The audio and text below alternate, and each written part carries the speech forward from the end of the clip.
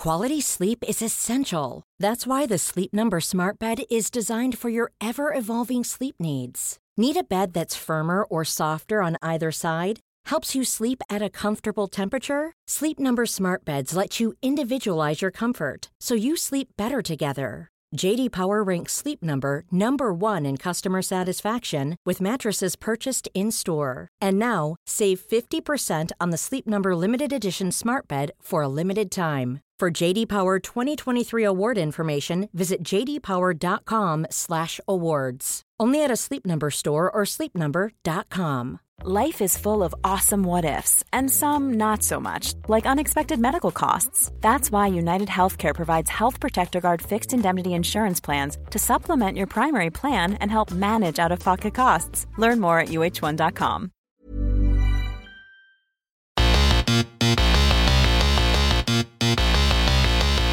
Good afternoon, good morning, good evening, wherever you are in the world. I'm Russell Tovey. And I'm Robert Diamond. And this is Talk Art. Welcome to Talk Art. How are you, Robert? I'm feeling really noisy. Noisy in what way? Well, last time I came to this studio, because I've been here once before. Lucky.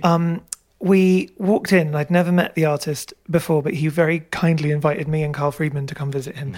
And we came to the studio, and everyone was working in the studio. So our artist that we're meeting today had been painting, and he had a few of his colleagues also painting with him, and I can't remember, but a few other people, and everyone was really silent. And I walked in, and I just felt like the noisiest human being on the planet. Yeah, that makes sense. And it was like the most zen, kind of chilled out, very focused, very precise, very kind of rigorous vibe.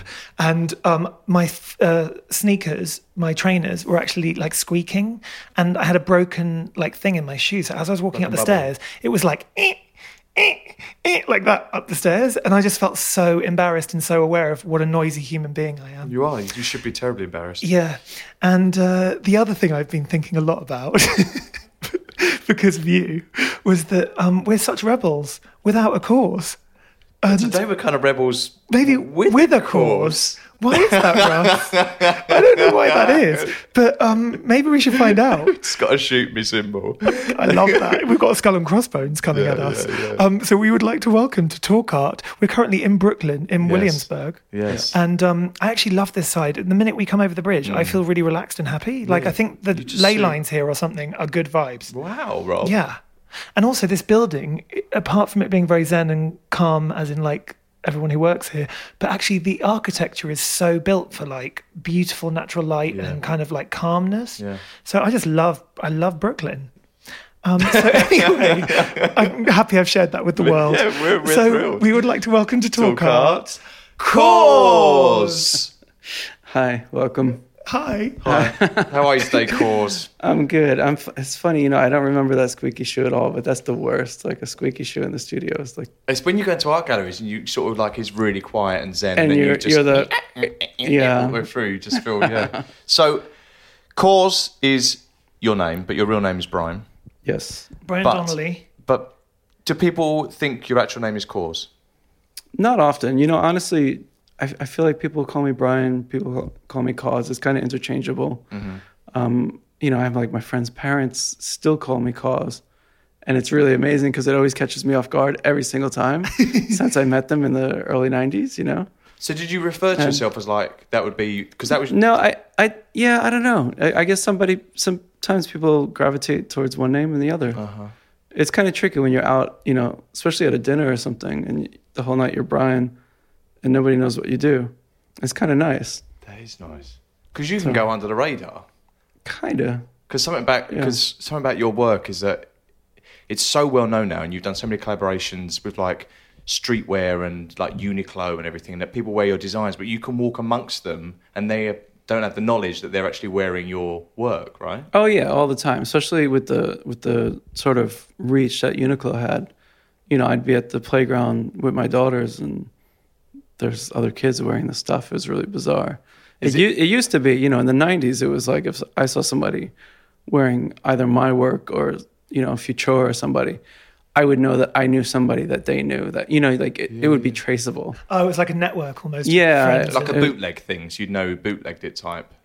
situation, or No, more like, are you talking about when you made your first clothes? Yeah, I mean more like it was such a small little community that kind of was interested in that you'd be able to, that person would know somebody that knew somebody, you know. And now it's you know, it's such a like Uniqlo is about as big as you get for a graphic tee. Yeah. Well, let's take it back then. So where did Cause come from? Just when I was younger, doing graffiti. I mean, if I would have wrote, you know, Brian Donnelly, I would have got somebody It's not as catchy, knocking on my door. Yeah, it's a little bit long, very likely to be caught. Because you need the anonymity for the tag.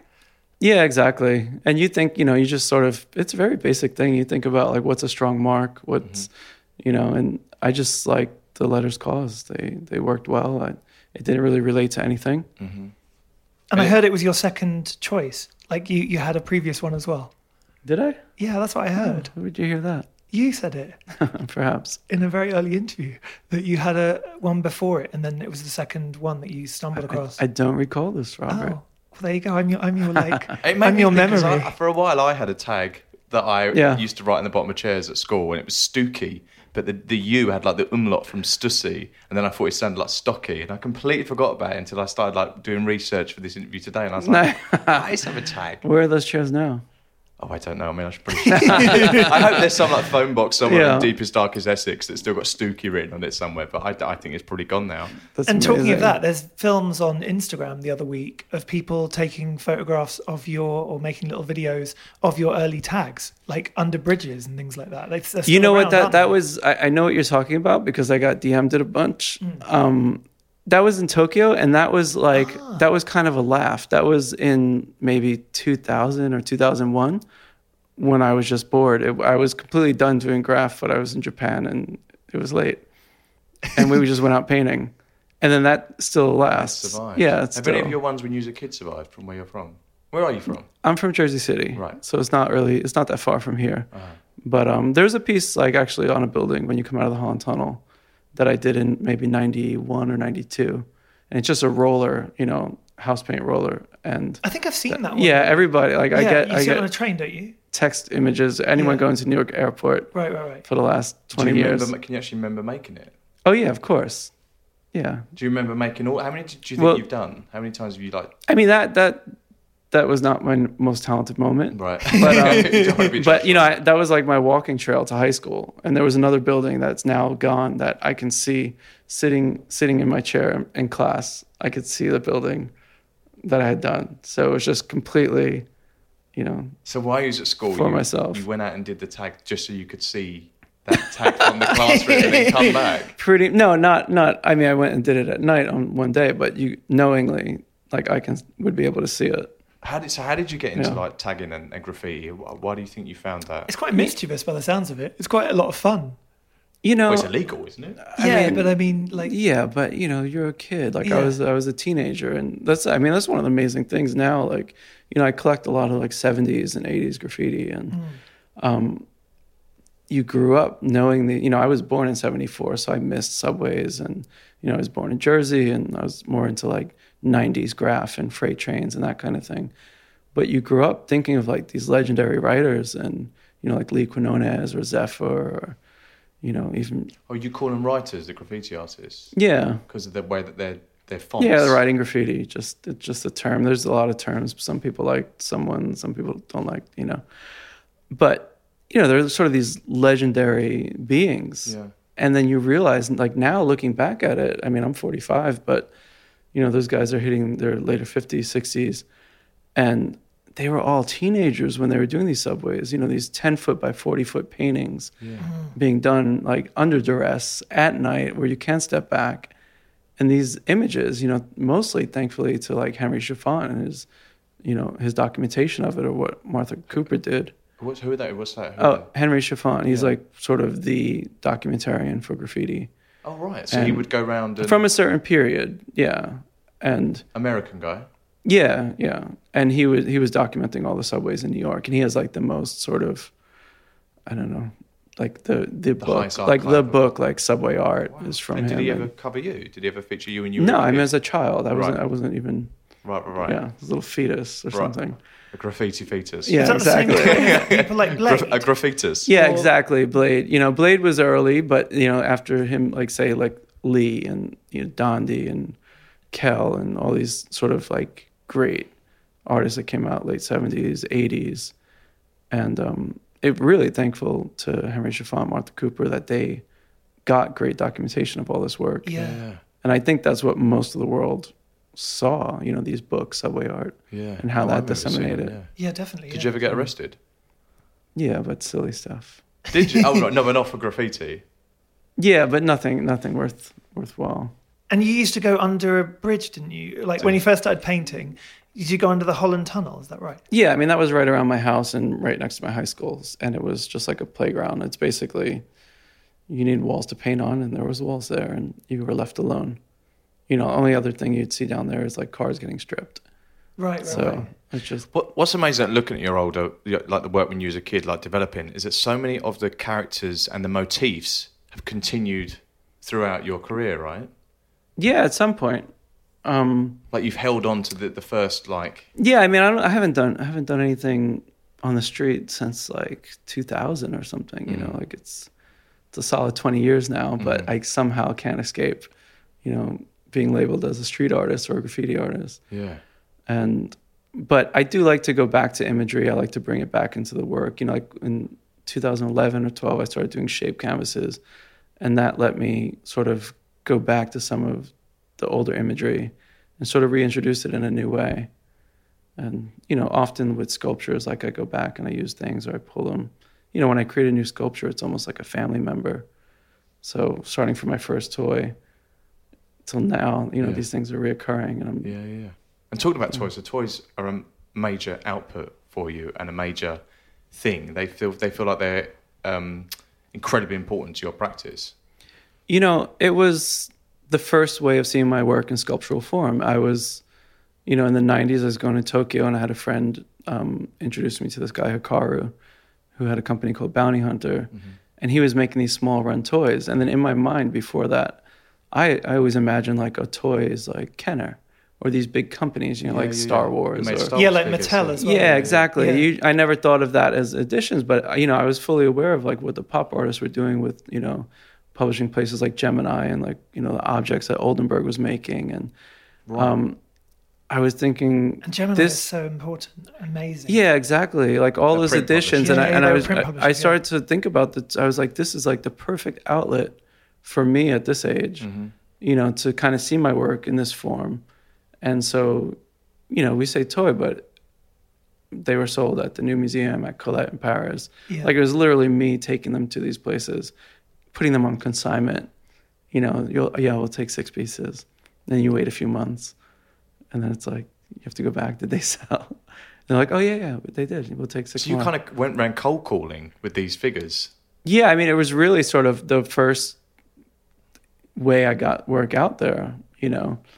I met a lot of people because I have a lot of friends that were, had these streetwear companies, and it kind of like went into those circles. New Museum was sort of, it's an anomaly, right? But it was mostly like through streetwear, through stores like. And you love working with toys. You love designing these characters. Yeah, I mean, I love sculpture, you know, and I just saw it as like this is a great sort of candid way to exist in people's homes, and it wasn't, the way I'd always imagined sculpture before that was these monumental sort of things that were unattainable for me. Yeah.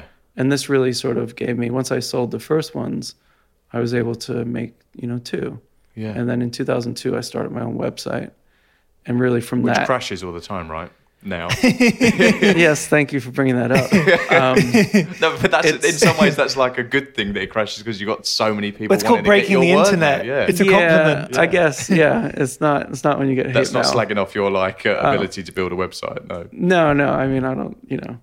It did always have problems. Right now, we've been a good stride. I don't know if you've been paying attention, but no, I haven't. Russ, you need to. They've fixed all the servers now. How many toys do you think you've made between, or do you know specifically between them? The early ones were editions of 500, weren't they?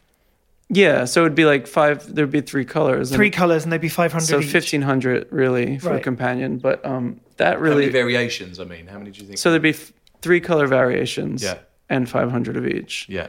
And that was like the color variation thing was really started just to make the minimum order quantity for a factory, because they won't talk to you if you're not doing at least 1,500. Oh, interesting. And but then we thought like, well, if we break it into 3 colors, then it's not like 1,500, it's like 500, you know. And then I kind of kept that with my sculptures, like even now, just because I just like it. It feels true to the work.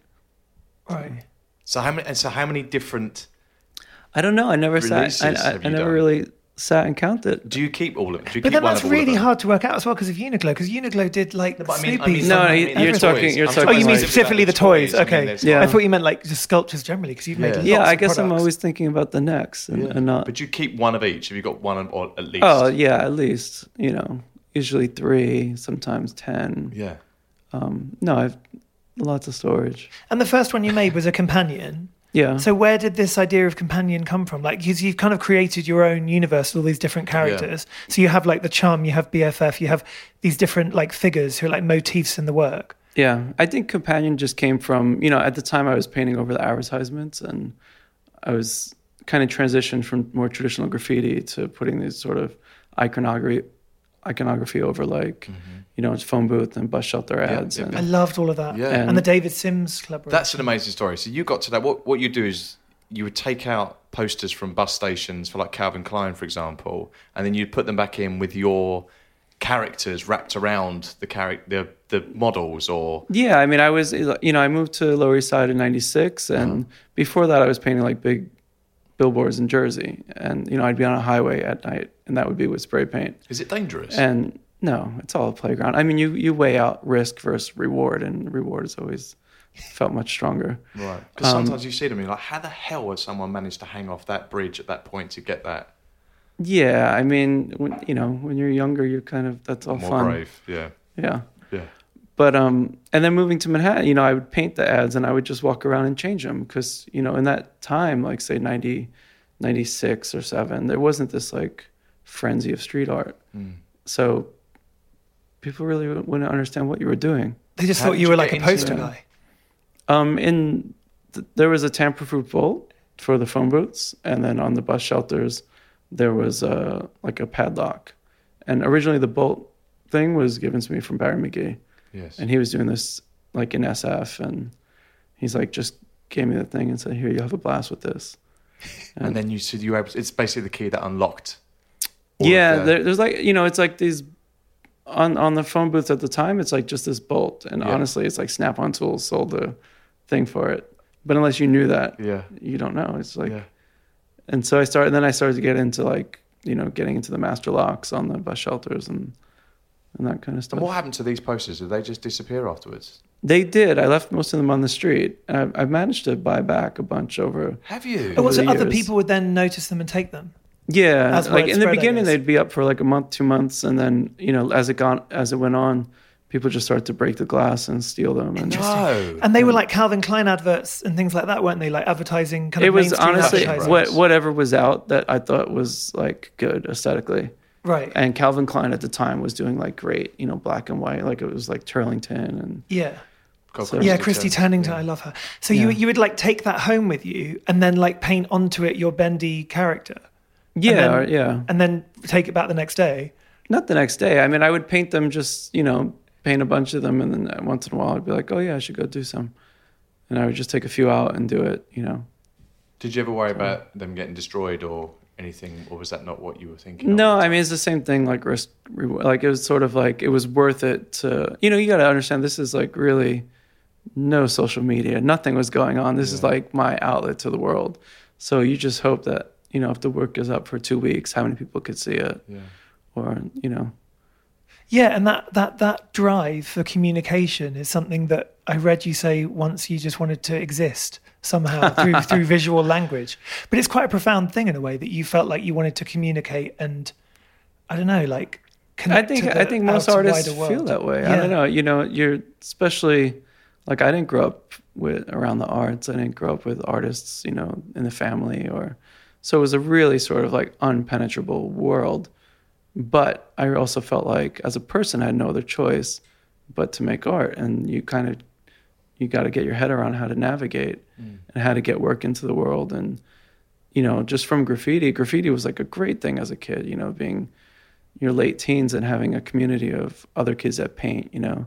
Like the first time I went to Germany was for a graffiti thing. Really? It was my first time out of the country, and I went and met kids that were familiar, you know, from graph magazines with the work that I did. It's a community. Yeah, it's completely unlike any studio practice artist that, you know, it's just, it is a real community, and there's almost like a mentorship within it. Are you And still in contact with any of these people you hung out with? Then? yeah, definitely.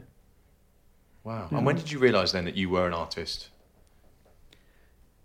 You know, I guess there was a point where you just when you're younger, you're kind of thinking like, I don't know, it just seems like such an unattainable world. And then you click and you realize, well, that's just what you're doing. You're not doing anything else. There's not another possible job that exists. Mm-hmm. And so, yeah, then you kind of get confidence and you start to figure out, well, what exactly, you know, do I want to do? Mm-hmm. We've just had a walk through your studio and we've seen your selection of paints, and a lot of them came from your time when you worked in animation. And I looked at some of the animations you worked on, and you worked on an animation called Doug. Yeah, which Doug I, is so as a cool. kid, I absolutely was Yeah. obsessed with Doug. I just Yeah. thought it was the most amazing animation. And also, you worked on 101 Dalmatians, didn't you? I That was painted like- back. mate, I that was painted made like backgrounds. 1934, wasn't No, it? No, like yeah. more recent iteration. Yeah, that was one. I mean, I took like whatever. Honestly, I wasn't interested in animation. I went to School of Visual Arts. Yeah, I was like a, you know, illustration major. I was doing realist oil painting. A friend of mine had graduated the year before. He was working in animation, and he was like, "You can get a job here painting every day." And I was like, "Done."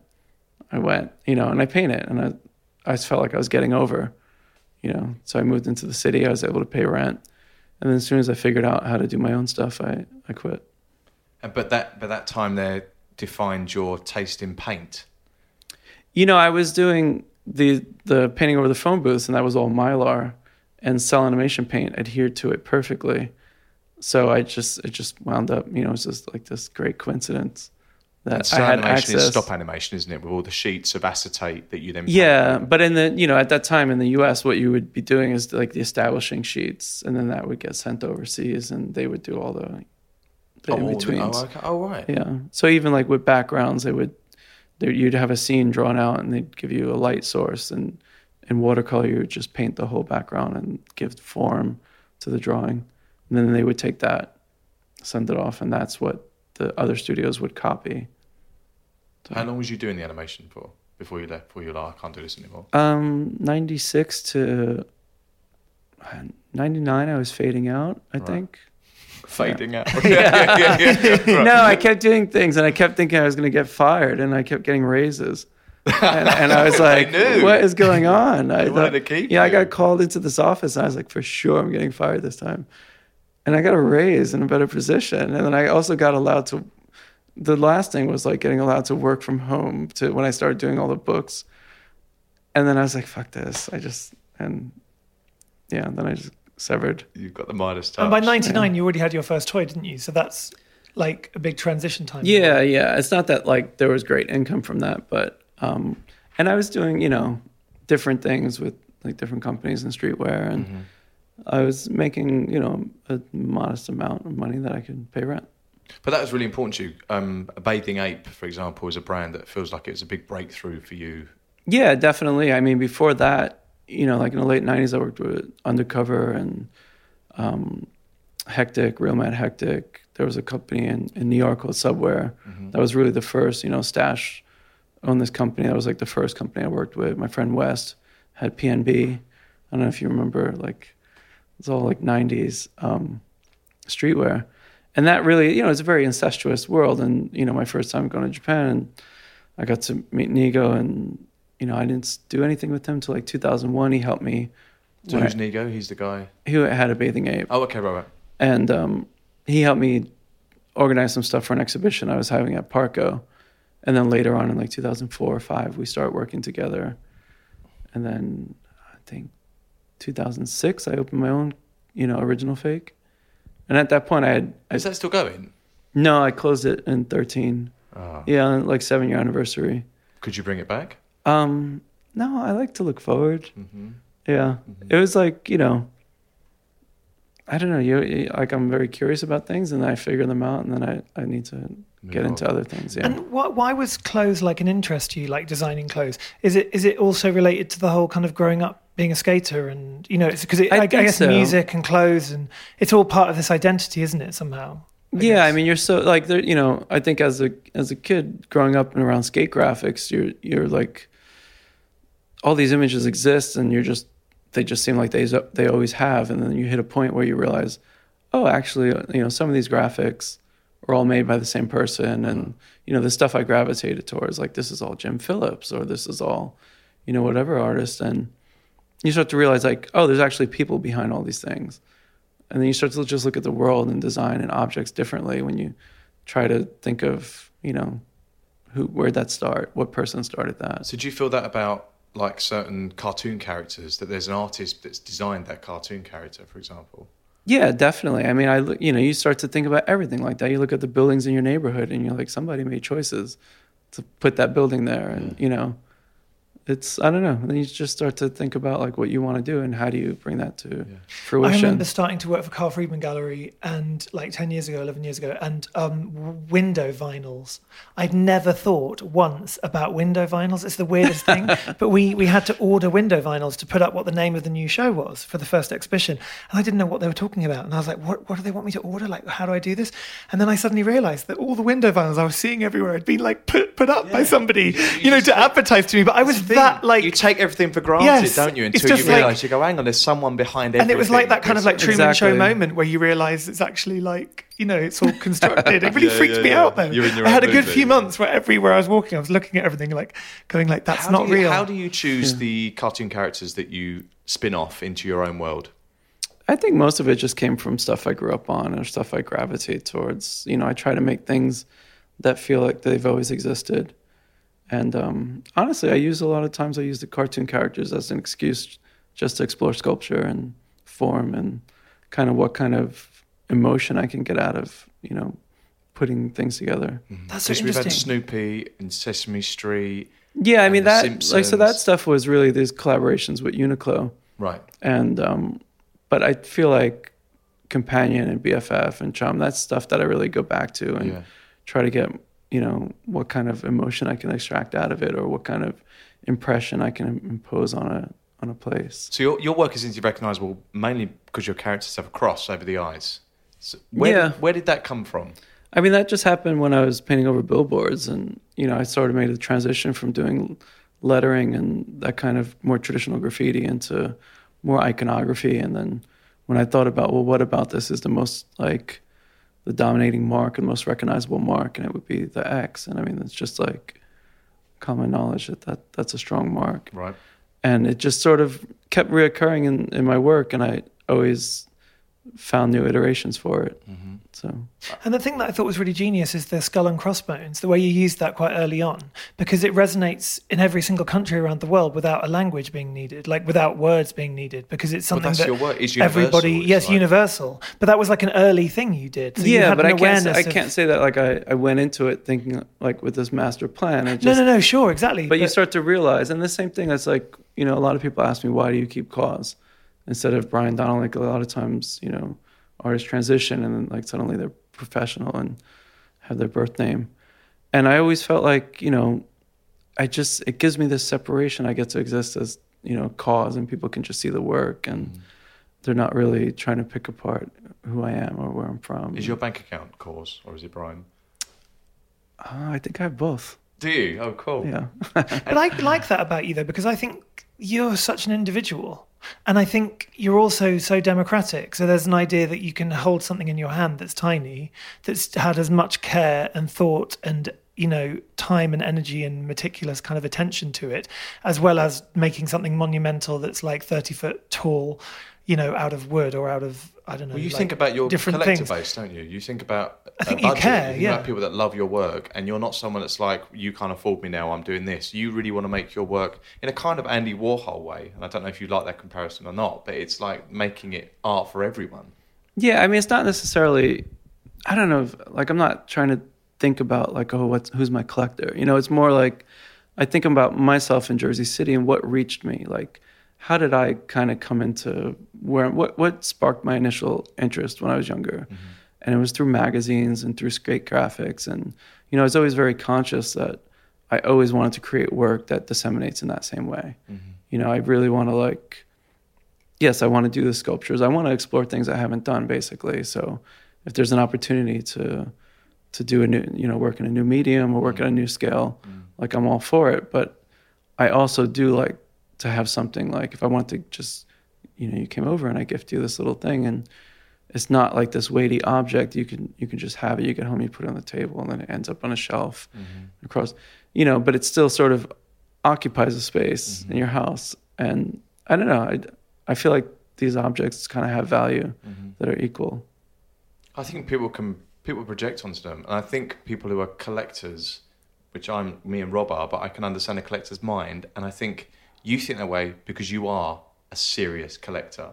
Now, we're sat in your office and we're surrounded by so many works, loads of works on paper, paintings, all in frames, and just stunning, visual. You're a visual person and you're a collector. How important is it to live with other artists' work? I've always been interested in having other artists work around me. And I just, in general, love art. I love learning about other artists. I love seeing trajectories of artists. And, there's so many different ways into this world. And it's just, for me, it's fascinating. So collecting really gives me, it kind of stops me and makes me focus, I think, when you collect, because you have to be very conscious of, it's not like for myself, I'm speaking at least, you can't just buy everything you want. You have to be smart about what you can actually acquire. And then also as years go on, you sort of get into new territories of what you acquire. And totally. I feel like it's a very sort of personal relationship to these things that exist in your space. Where are you at now with your collecting? What is your taste now?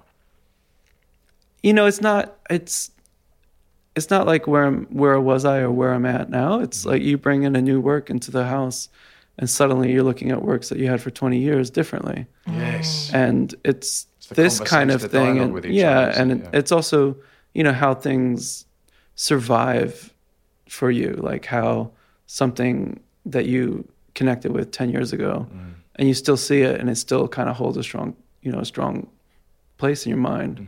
And there's other things that you kind of, after a few years, you might not feel as strongly, that might get, pushed to the side and something else comes in. Yeah. You should celebrate yourself every day, but some days you should celebrate with jewelry. Whether you want to commemorate an unforgettable moment or just bring some added sparkle to your collection, Blue Nile can offer you expert guidance and a wide assortment of jewelry of the highest quality at the best price. Go to BlueNile.com today and experience the ease and convenience of shopping Blue Nile, the original online jeweler since 1999. That's BlueNile.com. BlueNile.com. Hey, it's Ryan Reynolds, and I'm here with Keith, co-star of my upcoming film, If, only in theaters May 17th. Do you want to tell people the big news? All right, I'll do it. Sign up now and you'll get unlimited for $15 a month and 6 months of Paramount Plus Essential Plan on us. MintMobile.com/switch. Upfront payment of $45 equivalent to $15 per month. Unlimited over 40 gigabytes per month. Face lower speeds. Videos at 480p. Active Mint customers by 531.24 get 6 months of Paramount Plus Essential Plan. Auto renews after 6 months. Offer ends May 31st, 2024. Separate Paramount Plus registration required. Terms and conditions apply if rated PG. Yeah.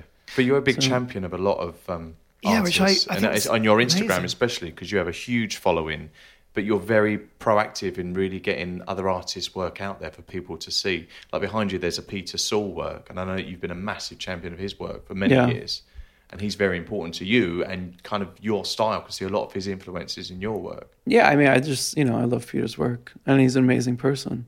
Don't you have 50 of his works or something? Is that true?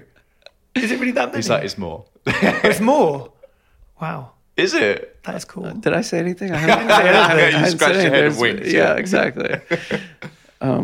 You know what? Honestly, there's like for me, Peter's such an amazing artist, and I'm constantly, for years, was surprised that there was these works that were on the market. Works that should be, they're in museums, and they will be in museums. But I was just surprised that these are things you can acquire. Yeah. I find that about everything. I feel very fortunate to be able to, be around the works that I have. So. And what was the first thing you bought? Because I read a really amazing story about it. Wasn't it Raymond Pettibon? Is that one of the first things you bought? Yeah, recently somebody was here. There was a Pettibone that I bought it was only from 2000. I think it was one of the first pieces out of a gallery. Before that, I'd only like trade it with friends. And, even in graffiti, you give black books and people, you'll do a drawing for somebody in their sketchbook and you trade and you do drawings for each other and you swap. So like autograph hunting, like autograph people would collect them all in a book. Yeah, they're probably the youngest collectors, actually connoisseurs. No, but that's the one thing about collecting is that, like I've always been aware that people are just into what they're into. And, you can meet somebody, especially going to Japan. I'd have friends who were just completely into these little worlds that I was not aware of, whether it's, small ceramics or cactuses or, these bottle tops. But they know everything about them. Yeah. And it's fascinating. And, people always think when you think of collecting, you think of like, contemporary art or this sort of, and no, it's just all like, there's just people that collect and people that don't. It's a certain mind, isn't it? Yeah. We were talking about it this morning because we're doing an interview with the New York Times, and she was talking to us about how it started for us because we both collect since we were kids, basically. And we were talking about like we would collect weird objects like fossils. Oh, I collected phone cards, rocks and minerals, fossils, all the Star Wars figures I had, coins. I had like a collection of Madonna memorabilia. It was like totally amazing. bizarre, but like on another but like on a really extreme level. And then I had things like Gladiator, some weird TV show. I got obsessed with that. I had all these strange obsessions. Who are your biggest influences? Not the graffiti world, but like of the visual artist world, the contemporary art world, or honestly, I look at everything. Mm-hmm. I kind of like you can take bits of every artist and sort of think about, what about them, like what got them through or to the period they are. And, like I know you're both fans of Joyce. Yeah, Joyce Pensati. We're sitting around her drawings. And when I saw her work, I just loved the energy in it. And then you meet the person. It doesn't always play out like that, but then there's, there's just like this sort of like, you're just like, thank God you exist. Yeah. And, yeah, I don't know. It's just like you pick up different things from different people. I see a lot of like Willem de Kooning in your work. I feel like he's been a big influence. Do you not feel that? He just made the funniest face. Yeah. I never thought of de Kooning. I was like the tightest. I'm thinking like I'm trying to go back and then see like we're seeing stuff that's been made. That is really interesting. But I feel like whenever I see Willem de Kooning, I always kind of make comparisons with you. That nobody's come to that. Do you like that comparison? Can you see that yourself? I mean, he's a great artist. I don't see it in my work. I appreciate it, and it gives me energy to see it. But take my energy. No, but that is interesting. I feel like I've never put that one together. Yeah. I mean, like the figuration in Willem de Kooning's work, I feel like how interesting. Them sort of figures have to harness the same sort of energy that you give out, but paint it in a very slow, meticulous manner. Yeah. Yeah. And what about Klaus Oldenburg? Because you love Klaus Oldenburg, don't you? And Tom Wesselman. Yeah, I mean, those are both, a lot of, I think I like the pop artists just from the, especially the objects that he was making, like all the sculptures. The inflatables. And then also just like the large public works, like even like, Jeff Koons, he brings sculptures to such a level, like, I don't know, it's just incredible. I was really struck when I came here for the first time how meticulous you were and the attention to detail and the precision of every single thing you do. Like downstairs you were showing us that printout for your book and the way that you've been having it specially printed in order to make sure the fluorescent colours, come out in the book. And that high quality, that kind of like pursuit of like, not everyone is like that. Not even Joyce was like that really. She was with her work, in the sense of making the paintings, she wanted them to be right. Yeah. But there was also a kind of chaos and a There's madness. There's attention to detail that you have. But you have a very specific, and I think Koons has that too. If you look at his balloon sculptures, they are so incredibly made, like amazing. Yeah. No, they look like they land from outer space. But where do you think that's come from? Have you always had that personality trait? You feel very ordered. Looking at your studio downstairs with all the paints, it feels quite obsessive compulsive with the positioning of everything. I mean, I don't know. That's fun for me. It doesn't take energy. It's just how I am. Mm-hmm. Yeah, so it is just like a personality thing that you. I think so. I mean, something like a book. You want, like you spend all this time trying to make a painting or a sculpture to a degree that you want, and then if somebody's going to, first come across it through a book, you want that to sort of be representative, I guess. So how hard does it become when you get all these opportunities. So you've done things like the Macy's Thanksgiving Parade, where you suddenly had a giant inflatable sculpture, or you've done the ones in Hong Kong in the Victoria Harbour, where you have, you know, one of your giant sculptures like lying in the water. So when you do these kind of massive projects, how do you keep control over making, because they still look really perfect, but do you know what I mean? Like all these, you know, honestly, for that kind of stuff, it's really important to surround yourself with good people. And you sort of figure out who those people are, and then, you know, you just sort of nurture those relationships. Do you have the same team you've had for a while then? For all the inflatable pieces, yeah, it's my friend SK in Hong Kong. And he has a company called All Rights Reserved. And it's really a collaborative effort. I mean, they're getting all the permits for me. And, you know, in Hong Kong, we had to get permits just for the different sections of water that the piece passed through. Yeah, because it's all different territories and different people controlled it.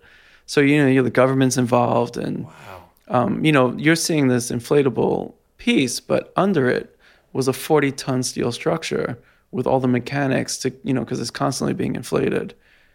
And so to move like a 34-meter steel thing through Hong Kong, you know, it's like a ship. It's a lot of, the logistics are crazy. And where are they now? Do they go into storage or? I mean, we reuse, like, we're going to do one coming up in Virginia that we had in front of Mount Fuji. And we brought it to Doha after Mount Fuji. And no, it's great. Now that we have some, we can bring them around and use them. Does it blow your mind that you're doing this? Do you ever step back? Yeah, and totally. How the fuck is this? No, it's like all the time, like these different opportunities come up, and I feel like third person, you know, it's just like I'm watching it happen. I know it's happening, but it seems kind of unreal. And I don't know, knock on wood. I mean, I'll take it when I get it. It's amazing, though, what the effect it's had on culture. Like, if you think how global it's become, it's a really unique phenomenon. It's not like everyone gets... Work. Yeah. And what's that like for you? I mean, how do you cope with being Brian, and then you have Cause, and you have so much attention on you, have so many people want your work, and then your auction records are going crazy? How do you sit that in your body? You just think about the work you're making. I mean, you just focus on that, I think. For me, it's like, it's successful if it comes together in a way that I wanted it. You know, if a sculpture is finished and I'm happy with it, that's the success. If it doesn't sell or sells or whatever happens after, like the fact that I got it to exist, I feel like my accomplishment's done.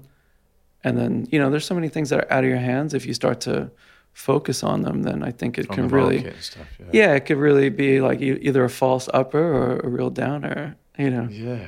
But what was that like that day when you had the Kimpsons, which was the Sgt. Pepper's album cover, which was, I think it went for like $15 million or something. What did that feel like? I mean, when you see that, does that just... You know, honestly, I had just come back from Hong Kong with the piece that we were just speaking about. And so we had this piece in Victoria Harbour, and I felt like we really pulled it off. I mean, there was so much opportunity for disaster in that piece. Right. You know, just even like we had to take it down early because of a storm. And it really was just so well received. Like it was just, it really rippled out. And so I kind of came back to New York on this high. And the next morning was that auction. And then suddenly all people talked about was money. And that was a bummer. I was kind of like, you know, honestly, it wouldn't really matter what it was. It's just that number tied to it. Everyone's talking about it. So yeah, it was like, it was surreal, but at the same time, it just sort of like completely deflated the project in Hong Kong. Oh, it did? Yeah, I felt that way. So, do you remember making that work? The Kimpsons, the album cover? Yeah, I made that at, 10 blocks from here in my apartment. And I used to live in this duplex. And on the second floor, I had this room that was it was about this big, but not as wide. And I just made that by myself in there. Wow. And how attached are you to your work? When things get sold or you release them from the studio, how do you feel? Do you feel sort of I'm pretty attached, I think. I feel like, these are like your kids that are going out into the world. And, you get sort of possessive. There are other people's, you understand, like if you sell something that's not yours, But you Well, know, it feels like you're buying your work back, your early works, because you want to live with them again, or you want to feel like you have. yeah, I mean, them in your it's really the pieces I've bought back were like the phone booths, where, you know, at that time I was just thinking of communication and just getting work out there, and I didn't even think about the object as a piece. It was more about the message and getting, you know, reaching people, and then suddenly I realized, oh, this was this moment. I wish I had I wish I had that work, and I didn't. So if I saw somebody reselling it, or, you know, it was at auction, or, you know, sometimes people hear that I buy that kind of work back. So, Right. So they come to you. Yeah. You were saying earlier when you came back from Hong Kong and then you felt deflated. So that's quite interesting. No because- pun. Oh yeah, exactly. Sorry. But if you, okay, I've just said the most stupid thing. Yeah. But if you look at your career trajectory, it all looks quite positive in a way. Like it seems like it snowballs, and it looks quite like a happy life in many ways. But what is being an artist? It can't just be like everything's great the whole time. Like you're saying, you felt a bit crap that day or whatever. So what is the reality of like the struggle of being an artist for you? Like, do you have highs and lows? And does it feel like a job? And how do you sort of live with that? I just find it interesting because you've been incredibly successful. You know, I mean, knock on wood. I feel very, you know, I'm super naively optimistic. I've always been. And even when I was in my bedroom in Jersey City, like for some reason I felt successful with what I was doing, whether I had like just done a whole freight train or whatever the project was of the evening. And that's always sort of fulfilled me. And I feel like it's really not much different now. And, you know, I'm lucky that I also have kids. I have a 3 and a 5-year-old. And I feel like the last 5 years has been this roller coaster of figuring out what that is. And, you know, that's often what I'm thinking about getting back to. And your wife is an artist, isn't she? Yeah. And did you meet both making work? Did you see each No, other's I've known her. Her name's Julia Chang. Yes. I'll just say it here. Yes. She has a show coming up at Modern Institute in Glasgow. Yeah, amazing. I And I loved her show. That's yeah, the last she had- time I saw you, when she had the show there as well. Oh yeah, Right, you saw yeah, each other because you were in Nicholas's party show. right. So, yeah. So yeah, I love the show she did in Nanzuka as well in Japan. I thought it was amazing. Yeah, it's great. I mean, I love seeing her getting, you know, having kids. It throws your world, and, you know, it really throws you upside down. And I feel like she's getting a great stride back and getting in the studio more. And you know, consciously, when you have kids that small, you just want to spend all your time with them. Of course. And so she just made the choice to take a few years and do that. And now I feel like, you know, the youngest being 3, it's like now, all right, oh, you're in pull-ups, you're good. You know, you're almost out of diapers. So Do you give your kids your toys? I do. They were my biggest test. You know. Oh, they are? Oh really? Yeah. Have they rejected any? Like, this is... No, I'm kidding. They, no, I do like giving them stuff. I like seeing, you know, even if I don't like come home and give them, you know, if it's in the house, I like to see what they gravitate towards, or if they do sort of take things and play, or how their friends, you know, when they come over. One of the things that I really connected with that sort of made me want to come and meet you was the Yorkshire Sculpture Park show you did in the UK. And I think that was a really important transition for you, because you're someone who in a way has always avoided having a middleman, even though you've used people like Colette to sell your toys. You know, there's always somebody there. But I feel like you've always, but you've always controlled your output and the way you do everything. And even with galleries and being part of the art world as such, you've always done it in your own way. And you've worked with Perotan, you've worked with Skarsted, you know, but you kind of are a very unique artist in that sense. And the Yorkshire Sculpture Park show for me was really monumental and really incredible.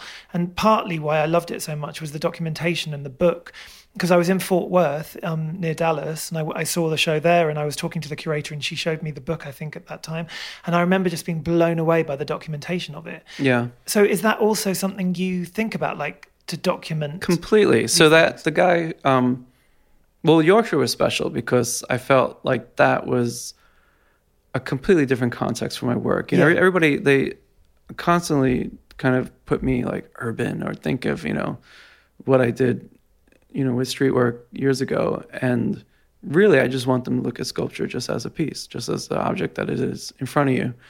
And I felt like the combination of those large wooden sculptures out in this sort of palatial fields of Yorkshire, it was just like a great, you know, and then the documentation, which is Jonty Wild, who is a photographer that's been shooting that park for years. And after meeting him, actually, he comes everywhere now. Like he shot. Documents all your work. Yeah, I hired him to shoot.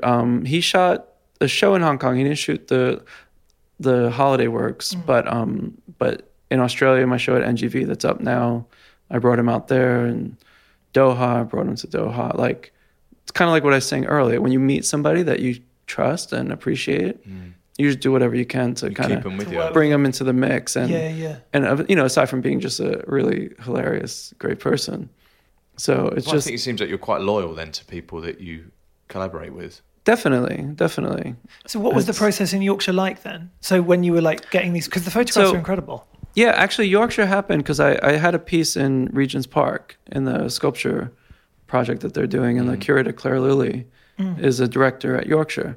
So I had this first, like this 30-foot sculpture in Regent's, and I met her there, and I mean, she just got more familiar through that, through inviting me to do that one project and invited me to do the whole show.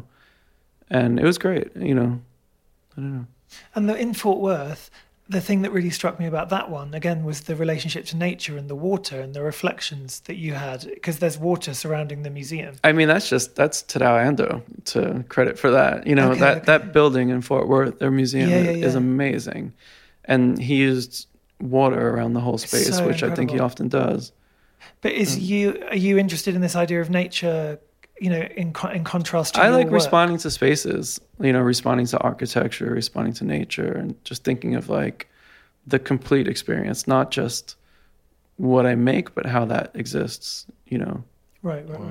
So we ask every guest that comes on 2 really important questions. You've listened to Talk Guy, haven't you? I have. Good. Well, you should know this. You should be prepped. The first question we ask everyone is if you could do an art heist, your touchstone artwork, anything in the world that you could have and live with, and you're a collector, so this is going to be interesting. What would it be and why? I have listened to your show, and I do know this question, and I did not know how to answer it. That's so interesting. It's like, first of all, I feel like it's such an amazing thing for an artist, alive or not, to have work in a museum, that I wouldn't heist it. I wouldn't deprive them of that opportunity. I don't feel like it's earned. So, okay. What about if you could have a figure in art history, or a touchstone artwork that something that you would go and visit, or you could commission any artist, alive or dead, to make you a work of art? Who would it be? That's tough. I tried to get my dad to make me a drawing before he passed, and he never would make me a drawing. What did your dad? He was a stockbroker. No, he never made a drawing in his life, and that's why I was so, and later in life when they don't know what to get you, I would always be like, "Oh, make me a drawing." So that would be cool to have. I don't know I don't even remember how people answer this. Do they answer this question ever? Yeah, most people do. They have some people have like an artwork they go and see in a museum regularly, or something that sort of touched them in their teenage years. If you go to MoMA, you go, right, I've got to go up to the 4th floor, I've got to see this painting. Or if I go to Whitney, there's their collection, I have to see this. Yeah, there's no like single work that I'm focused like that. I don't know. What do you want to live with? Like, would you want like to walk past Guernica on your way to the kitchen in the morning? Yeah, not Guernica, but there is a Picasso. Yeah, I'd love a Picasso to pass, but yeah, it's really hard for me to single out something. What have you seen shows recently though that you've loved? Did you like the Wanya Bovich retrospective? Do you think that was successful? Oh, it's amazing! It's amazing. Yeah. No, I like his work a lot. I collected and. Did you learn works to that show? Did you learn your work to that show? The only piece they borrowed for that show was one of the trash lids. Actually, it's kind of over on a shelf over there when we're done. Oh my god! When we're not tethered. But yeah, afterwards, a large painting that was in the show that was like the Four Seasons came up to auction. I was able to get that. So you got that? Yeah, and that was gonna. We just had a flood 2 years ago in my other building. What, during the storm, or was it? No, it was like in winter, like a pipe broke. Oh, right. And so nothing got damaged. But it happened when people were there, but we moved everything out. But last week we just moved back in, and in the next weeks I get to rehang the whole place. Oh wow! And it was, you know, it was a great space. It was like you know, I was living in it at one point, and I don't know, you saw like AD did a piece on it. And so it was fun. Like I'm excited to get back into a space. So that piece will probably go up. Before I had the work science lesson, which was another one aerobic piece. That was probably about 12 feet by 8 or 9. Wow. And that's such an amazing work. Why do you like living with art so much? Because it's interesting you can't pick one thing in a way, because as we're walking up the stairs today, there's so much art like everywhere. You have like small drawings. You seem to have loads of drawings actually. I love work on paper. Yeah, I do too. Same. It's just, I always, you know. And I mean, there's some artists that only exist really like that. You have like somebody like Martin Ramirez or something. Everything's on paper. There's just an intimacy to it. But I mean, I love painting too. And what do you sort of like? Because you have a lot everywhere. Yeah, the truth is, I don't. Maximal, that's the word. Yeah, I'm not like. I guess there's ways of collecting. There's the sort of, you can have the trophy or the church, or you can have like the library. And I've always been interested in the library. Like I collect ephemera too, from like, you know, whether it's like Martin Wong, you know, early invites and things like that. And, you know, I have like Peter Saul's like early, you know, 60s invites and different catalogs, and you get to see what people were writing about those artists at that time, you know. And I heard you bought a book at auction, I think, where people had like signed their names in the book or something. The guest book. What is that? Oh, it wasn't at auction. Where'd you get maybe it that? wasn't an auction. I don't know. I read it. No, you know what? I know what you're talking about. You're talking about like the signature book for Mud Club. That's right. Yes. And that for me is just a fascinating. What's Mud Club? It was like a New York club. But gallery. They did, you know, it was where Keith Haring, he curated the show called Beyond Words. Really famous, you know, there was a poster that had a spray can, and at that point, that was the signature book. So you have like Basquiat doing a portrait of Keith in it, and then you have, you know, just people and their addresses, like Kim Gordon and her address, George Condo and his address. It's so cool. And, you know, people wanting to be on the mailing list, but then you have like all these graph kids that just obliterate it. I wish I had it here. It's at my house. I would show it to you. Oh, wow. But I love books. I love like... Same. You know, same thing with like... I think it goes hand in hand with being an art collector, is that you get the book on an artist you love. Yeah, definitely. Yeah. But also, you know, in graffiti, like all the black books and stuff like that. I mean, that work is really kind of hard to get, but it does turn up. You know, like Blade sold me his book with all his 70s, like all the drawings for the whole cars that are like in every book since I, you know, knew of graph. Wow. Yeah, and it's just this little like. That's the golden egg for you. That's got everything like that. Just I mean that I have in a shelf over there. I can show you. Look at that in a minute. Yes. The other question we ask every guest is, what is your favourite colour? You're going to struggle. Which, having just seen like all the amount of paints you have downstairs, which are all called cores. You know colours. what? You have your own cores colours. I would say, can I say grey? Is that okay? Wow. Yeah. I think both my kids would vouch for that. Really? Yeah, because they will be like, whenever they say grey, like Daddy's favorite, if we're talking about color. And why grey? I don't know. I guess for myself, I just rather not interfere with any other colors I'm working with. So you like to wear a lot of grey, you mean? Yeah, I keep it pretty uniform and mellow, grey, black. Do you make everyone Navy's outgoing. Do you make people work here wear quite neutral colours as well? No, you know, my OCD, I draw the line of what's in my mind and what I let come out of my mouth is, you know, there has to be a limit. Right, there's an edit. Yeah. But I did buy everyone headphones.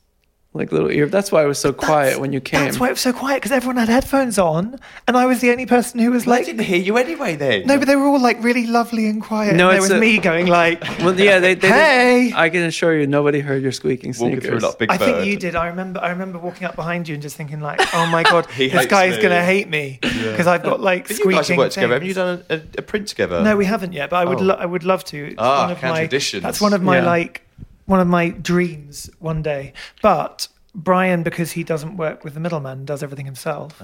Presents. Oh, you do the printing will here? make all the prints himself, and then he delivers them to I work with printers, but yeah, I mean, you know, I like to self-publish, and you know, I sell through. You know, I've been selling through Pace, and yeah, it's just, yeah, I don't know. When the right time comes, When it will happen. It's like with our Joyce print, you know, it happened right at the end of her life, but it was like the right time. Right. Because we'd been talking for years to do something, and she just never had the right idea. And then literally like a month before she went to hospital, she had the idea. It was like I believe in the timing being right. So what's next for Cause?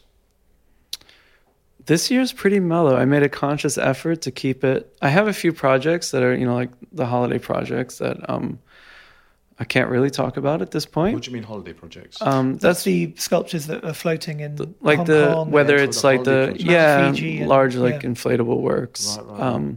So we have a couple new locations this year that should be fun, and you know, I'm going to do a show. I'll do a show with Skarsdård in the fall at the new gallery, and then when I see them inflatables, they remind me of Christo as well. When you see the aerial views of Christo, where they've kind of wrapped an island, the scale of them seems to not make sense to the eye. It tricks the eye into thinking it's something else. Yeah, I mean, it did start getting surreal, the scale of it, and I think you'll get a kick out of the ones that we have coming up. They're I think you funny. should put one on the moon. I think that's what we're going to see next, is a big Cause on the moon. I actually meant to say to you, you know, the Thanksgiving parade you did. Yeah. Can you talk about that a bit? Because I love the idea that you were actually there, like, weren't you like following the sculpture, the balloon as it was flying, and you heard like kids' reactions? Yeah, I mean, that was, you know, they asked me if I wanted to be on a float under the balloon. I said, not a chance. There's nothing, like, I would die. So I took a press thing, you know, to be a photographer. And so I just got, you know, I love taking photos. So I just got to like circle it and take photos. But unknowingly, like, it kind of put me at the sidelines ahead of it. And so you'd hear kids cheering for everything. And, you know, it'd be like a Smurf. And they'd be like, Smurf. You know, and then it would just be silence when my thing came to be like, Mom, what is it? Like, I heard. Why does it look so sad? Why is it sad? Yeah. What, you know? And then it would be like SpongeBob, and they'd be like, SpongeBob! It'd just be like a pause. Exactly. I felt like, but that's like really tough critics. It was kids. amazing. It was, yeah. That's really funny. You know? And the other thing I really wanted to mention is my favorite album ever, pretty much, it's like up there in my top 5, is Kanye West's 808s and Heartbreak, because it was after his mother had died, and I just find it the most touching record anyone had made. And your artwork for that is so perfect for it, because it's got that sense of kind of the kind of sadness of life somehow, because it's almost like a balloon, you know, it's got that. Yeah. What was that whole process like? I mean, he had that artwork, the balloon, before, and then he asked me to work on it, and I added the hands, and I did all the interior stuff. Love it so much for it. And was it enjoyable to work with him? Because I love. Yeah, I it was Kanye's great. Awesome. You know, I heard you know story like I'd known him in passing, and you know, you heard stories like, oh, it's really difficult, and honestly, he was great. It was really easy. It's such a simple sleeve, but the album is very simple, and it's in the way it was produced, because it was quite reduced in a way. It wasn't like bombastic and had like huge orchestration. It was all quite raw and quite heartfelt, and I just felt like the artwork was just. Anyway, big respect, because I love that record. Yeah, and thank you for being part of that, because it made a big influence on my existence. Well, thank you for coming on to Talk Art. Thank you so much. It's been a real privilege, and thank you for inviting us into your private world. It's a bit like coming into Charlie Chocolate Factory or something. It's like this amazing Charlie, we've won the golden engine ticket. of like greatness. And we're surrounded by like lots of different characters right now. Well, we get some images up. And pink and blue and grey. Oh, so is that like your favourite one then? Because he's like grey. It's like grayscale. What's the that? one? The one lying down. Yeah, I mean, that's why the companion lying down. Yeah, there's that. That's a brown version, and there's a gray version. But I like, in sculpture, I like subdued colors, and in painting, often I kind of go towards more vibrant work. Like I never really, I don't know. I guess the blue is kind of vibrant, but is that the nightlight? Yeah. Oh my god! Did you make these yet? Are they like in the world? the blue is out and gone, but the pink one is something we have coming up. They're so genius. I love the nightlight. I don't know why, but it's just like conjures something up for me. You like after light, well, I like the night, and I like light. So it works for you. And I like Cause. That's amazing. Triple threat. I don't know. I just love it though. Yeah, you got the triple threat. How does that feel? Thank you so much for coming on Talk Art. And for everyone listening, we will post images on our Instagram at Talk Art. Yeah. Oh, what's your Instagram for everyone listening? Oh, come on. Just Cause. And also, not Just Cause, but Oh yeah, we should do a new one at Just Cause. That's No, good. please, At Cause. I'm sure it's taken and they're selling some kind of counterfeit thing. Oh yeah, probably. It's at Cause, but the thing is, I think most people in the world are already following at Cause. Okay. You've got like the most hashtagged ever name or something, and like all these things. Anyway, okay. Lots of love, everyone. All right. Thanks a lot. Thank you. Thanks, Yeah, Cause. thank you. Brian. Thanks, Thank you. Brian. Thanks for the visit. Bye. Bye. You've been listening to Talk Art with Robert Diament and Russell Tovey.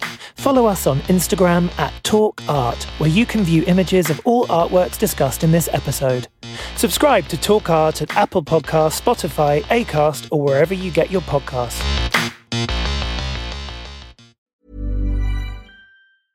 Even when we're on a budget, we still deserve nice things. Quince is a place to scoop up stunning high-end goods for 50 to 80% less than similar brands. They have buttery soft cashmere sweaters starting at $50, luxurious Italian leather bags, and so much more. Plus, Quince only works with factories that use safe, ethical, and responsible manufacturing. Get the high-end goods you'll love without the high price tag with Quince. Go to quince.com/style for free shipping and 365-day returns.